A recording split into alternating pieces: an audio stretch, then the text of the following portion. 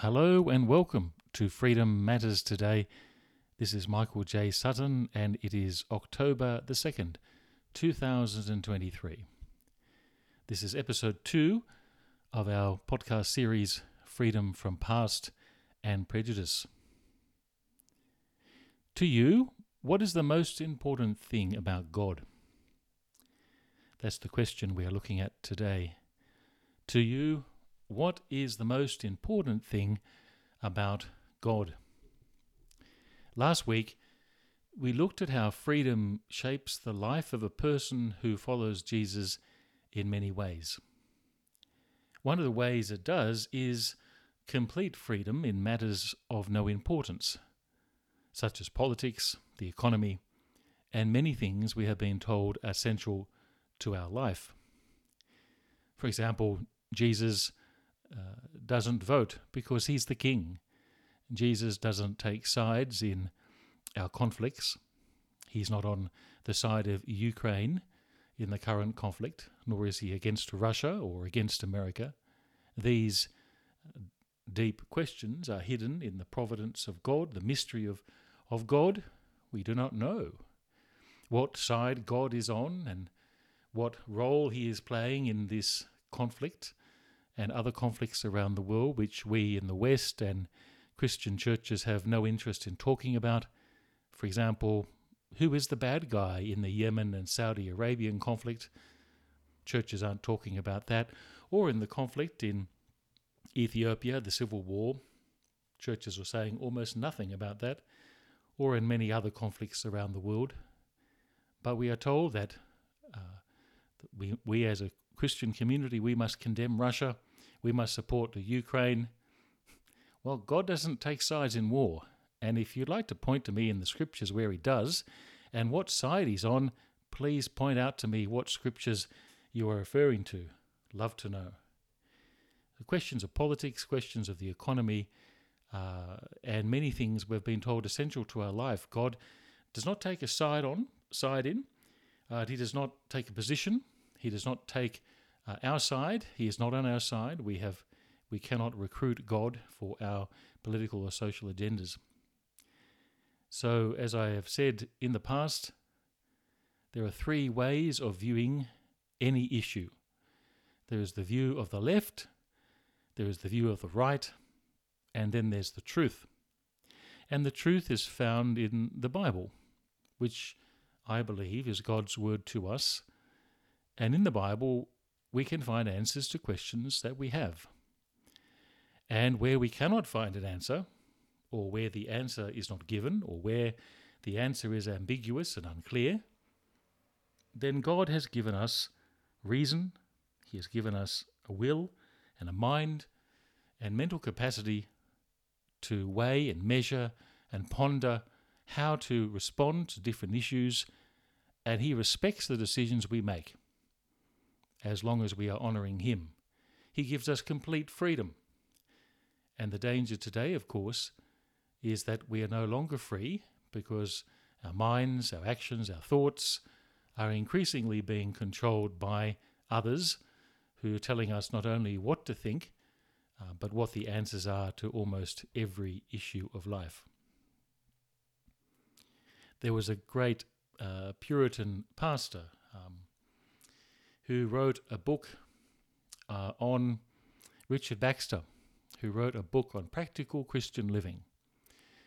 Unfortunately, the book was so large, so complex, so detailed, that it effectively became a compendium on rules and regulations on how to live.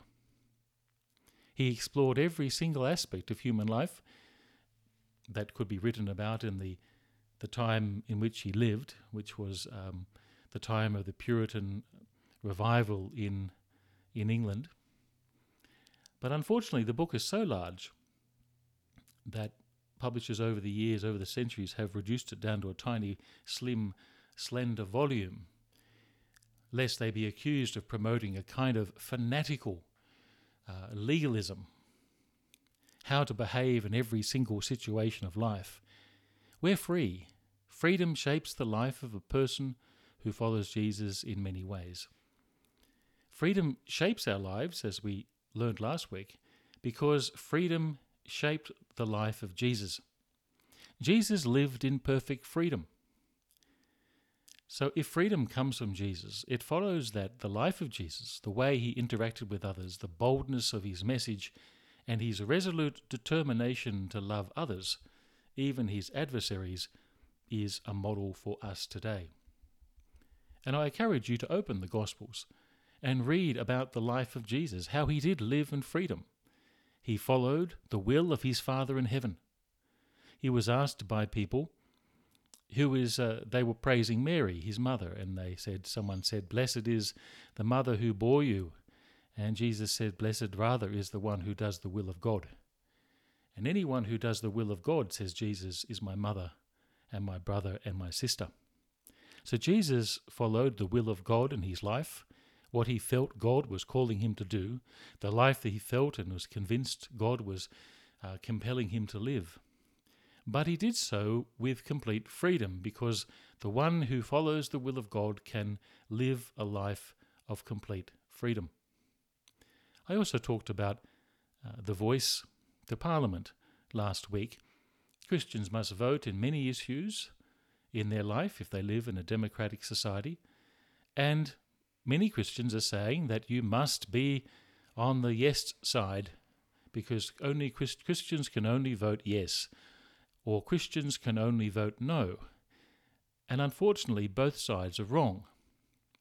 Both sides are completely wrong, because this is one of those issues that falls into the area of, well, you have a brain, you have a reason, you have intellect, you have to weigh the issues, ponder it, and make up your own mind. The same with every other political decision. There is no such thing as Christian politics, and those who stand up in church and say there is are lying to your face. They are liars and they are frauds. You can be a faithful follower of Jesus Christ in the Labour Party, in the Green Party, even in the any Australian Christian party, if there is one these days, even in the Liberal Party. You can be a Christian in any American party.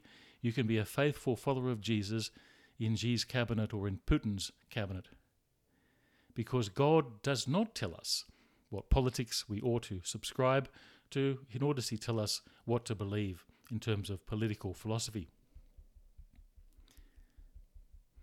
So I am arguing that we should go through the New Testament and read about the promises of God.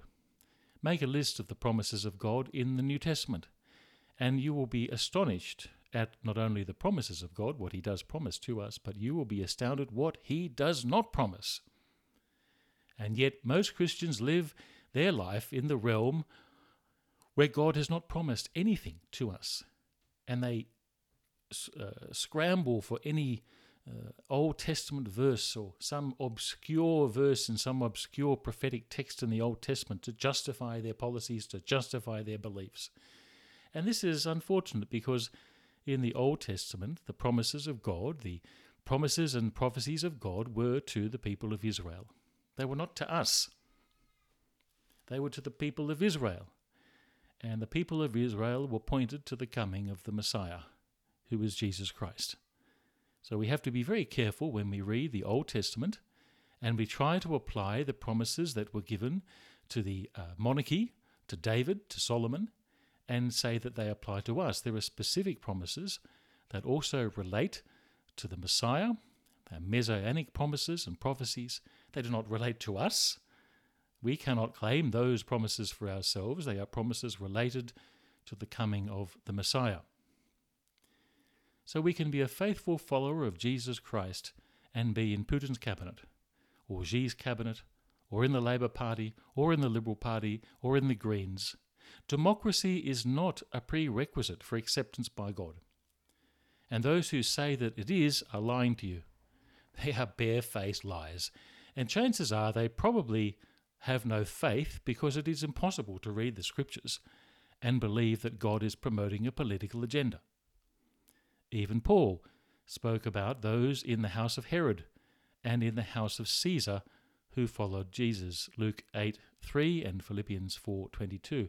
Herod was an unsavoury individual, from what we can tell, even in secular accounts. Very few of the Herods were nice people, but in that household there were men and women who followed Jesus as their Lord and Saviour. And in the house of Caesar, we also know that at the time of Paul's writings and the life of Jesus, Tiberius and the other emperors were not very nice people.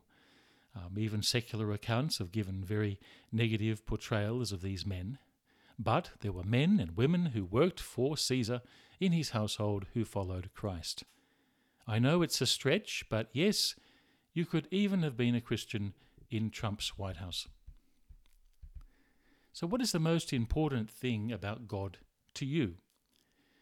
If you had 30 seconds, what would you say about God? When I lived in Washington, D.C., I discovered that there was the 30-second rule. People in Washington, as in any other capital around the world, they're busy people. I was an academic at the time, and academics take a long time to say anything. If you don't believe me, go to an academic conference, especially if you suffer from insomnia. It will be a miracle cure. These academic conferences are often so boring, mind-numbingly boring, it's enough to drive someone to drink. But from a starting point, it is important that our answer to this question depends on our audience. If you are talking to academics, then sure, bore them to death. Talk to them for 3 hours about your conceptual framework before you look into your hypothesis and then your 25 points that you'd like to make and then your very detailed conclusion with 50 graphs on PowerPoint. But most people don't live in that world. Most people live a little bit like the Washington, D.C. world. You could argue, for example, that what I learnt in Washington, D.C. is a little bit like the elevator test. So if you are in the elevator and you meet an old friend and the friend says to you, "So, Michael, what are you up to?" You have about 30 seconds or even less to tell them what you're up to or what is important to you. You don't say, "Well, I have 30 minutes that I'd like to explain to you my position in life and my belief, and so I'll just press the stop button here and I'll continue with this conversation until I'm finished." No, you have about 30 seconds, or if you meet someone in the street, or if you meet one of your friends, even if you're having a phone conversation, 30 seconds to a minute really is the time you need to explain everything you want to explain. Your answer also would be dependent upon your culture, your heritage, and how you have come to know God. It also depends on whether you are a person following Jesus. Everyone is different and there is no right answer. These are the questions we can ask when we read a letter in the New Testament. We have to constantly keep in mind the audience, the people to whom these letters and Gospels were addressed. Who were these people? What would they be thinking about? What were their concerns? What were their interests? What do they want to know? What don't they know? And these are, of course, the questions going through the minds of people we know and the friends we meet and our family members with whom we converse. Remarkably, in the Gospels and in the letters, these writers want to communicate to their readers so they can see clearly. These are not philosophical texts or academic texts, but these are letters and gospel documents written in such a way that they want to communicate to their readers so they can see clearly, so they can understand what is going on. And one of the main issues of all of these letters is the identity and the person of Jesus Christ. So the gospel writers and the writers of all the letters in the New Testament, they want to pass information. They want to convey a message, and they really want to communicate. All the letters are driven by a desire that the readers understand who God is, what God has done, and why we should follow him. So if you read any of the letters in the New Testament or the Gospels, I encourage you to think about these three aspects, that all the letters and all the Gospels are driven by a desire by the authors, whomever they were, that the readers understand who God is, what God has done, and why we should follow him. This is the opposite in our society today. This is the opposite of the media. It is the opposite of the government. Communication is the last thing they want. Understanding is what they wish to avoid, and wisdom, well, that is what they fear most of all. We are never told the truth. The truth is kept from us. We are lied to, and we are often left in the dark. They want to make us as stupid as possible. They want to manipulate you so that you can rely on them for information, for answers, and they don't want you to find discernment. We see this clearly in the scandalous and disgraceful example in the Canadian Parliament this week, where the Parliament introduced an elderly gentleman for whom they gave a standing ovation in the presence of Zelensky, celebrating his contribution to Ukraine. And it turns out that this man was a Nazi. And in fact, they have wanted him for extradition for years. He was a lifelong fascist and supporter of Adolf Hitler. And the government's response is, oh, we didn't know. We had no idea. Of course they knew. They knew. They absolutely knew. They want to treat us as complete idiots. They're just laughing at us. They bring a Nazi into the Canadian Parliament and praise him, and they say, oh, we didn't know about it. Of course they knew who he was. Absolutely they knew. And this is part of this dumbing down, this making us as stupid as possible. We're never told the truth. The truth is kept from us. We are lied to, and we're often left in the dark. And it was only the Jewish community in Canada who made a severe protest, significant protest against this disgraceful event, that the Speaker to the Parliament was forced to resign. They just hoped to get away with it. They wanted to stain the people of Canada with the blood of the Holocaust by bringing a Nazi into the Parliament and everyone approving him and clapping him and becoming complicit in the Holocaust, which was the point of the exercise, to stain the Parliament of Canada with the blood of the Jews who were massacred and murdered by Ukrainian collaborators, by Latvian collaborators and other Eastern European collaborators in World War II, along with the Wehrmacht and the Nazis. And it was a disgraceful episode. And I'm astounded that the media has given it as much attention as they have. It is quite remarkable that it was even covered. Even fake news ABC managed to cover it in Australia. But overall, communication is the last thing the government wants. So this is the opposite to God. God wants to communicate, and the world wants to confuse. The point is that we can understand God because God has been revealed to us. We can know about him and we can follow him. The Gospels, the New Testament letters, the Hebrew Bible is there for us to understand God because God has been revealed to us. We can know about him and we can follow him. And the point of all these writers who write to us from the distant past, they write to us with the intention for us to know God. God is not a mystery. God is made known to us by words spoken by others, words that speak to our hearts, to our minds, and to our wills. We can know God because God has spoken, and God can be understood through words.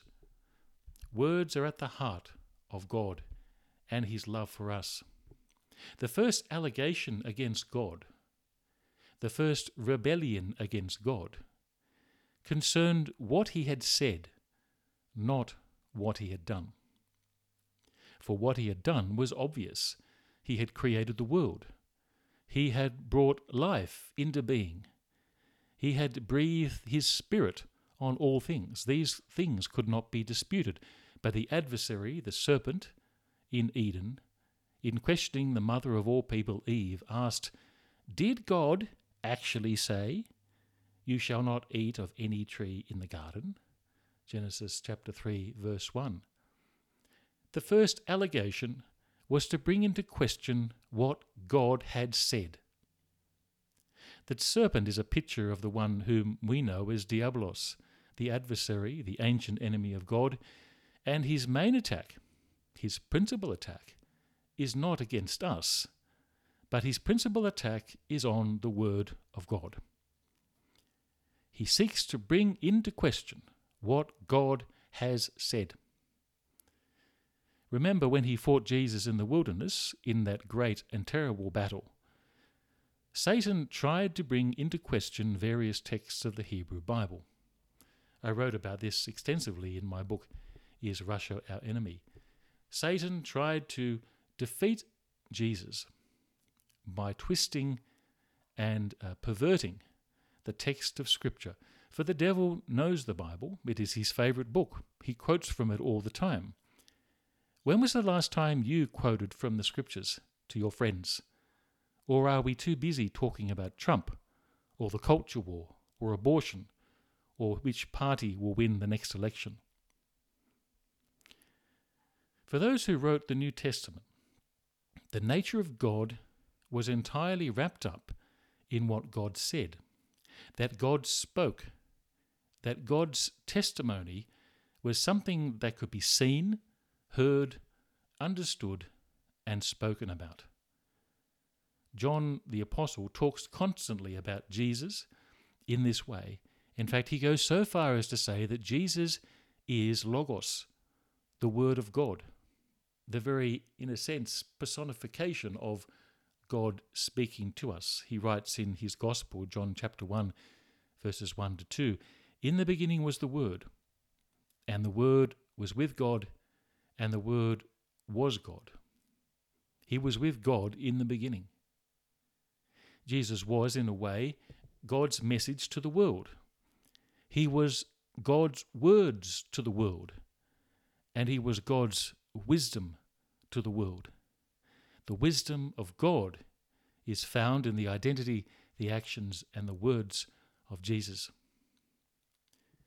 What is the most important thing you can say about God? The author to the Hebrews puts it this way: in the past, God spoke to our ancestors through the prophets at many times and in various ways, but in these last days he has spoken to us by his Son, whom he appointed heir of all things, and through whom he also made the universe. There it is, 30 seconds or less. That's a summary of the Christian faith. That's what it's about, even in the first verse. In the past, God spoke to our ancestors through the prophets at many times and in various ways, but in these last days he has spoken to us by his Son. These verses are among the most profound in all the Bible. And there is much that they say, and sadly we tend to rush over them quickly and look for better things because they don't concern us. These words do not make us rich. They do not bring prosperity. They will not get Trump elected. They will not defeat wokeism. And we move on as quickly as possible. I think it's interesting what he does not say. Do you notice it? It really struck me when I first read it, or when I read it recently again. Do you notice it? Let me read it again. The author is giving a summary in one verse of the entire Hebrew Bible. In the past, God spoke to our ancestors through the prophets at many times and in various ways, but in these last days he has spoken to us by his Son, whom he appointed heir of all things, and through whom he also made the universe. I'm not sure if you see it, but where are the actions of God? The miracles of God? The times that God bypassed the human actors and used his angels to do his work? Where is the parting of the Red Sea, or the burning bush that Moses saw, or the angelic destruction of the cities of the plain? Obviously, the author to the Hebrews is not a Pentecostal. He or she is not interested in talking about the miracles, but in the voice of God. The voice of God talking, speaking, telling people about who he is, why he is here, and what he wants. The actions testify to the words. They are, in a sense, the divine celebration of the God who speaks. Actions of God are the divine celebration of the speaking God. He is not saying that the actions of God are irrelevant. For one of the greatest actions of a person, what defines us from other animals, is speech. We have been given God's spirit, God's breath, God's life. We have the ability to speak. We have the ability to communicate. And we are made in the image of God. And all made in the image of God have been endowed with this capacity, or most of us are the capacity to speak, either passively or actively. God's focus is on the speaking of God. The author to the Hebrews' focus is on the speaking of God. Because this also makes sense, because God in the New Testament does not intervene in the life of his Son. It's a very important point to make, that God speaks. Jesus is born, he lives, he dies, he rises again.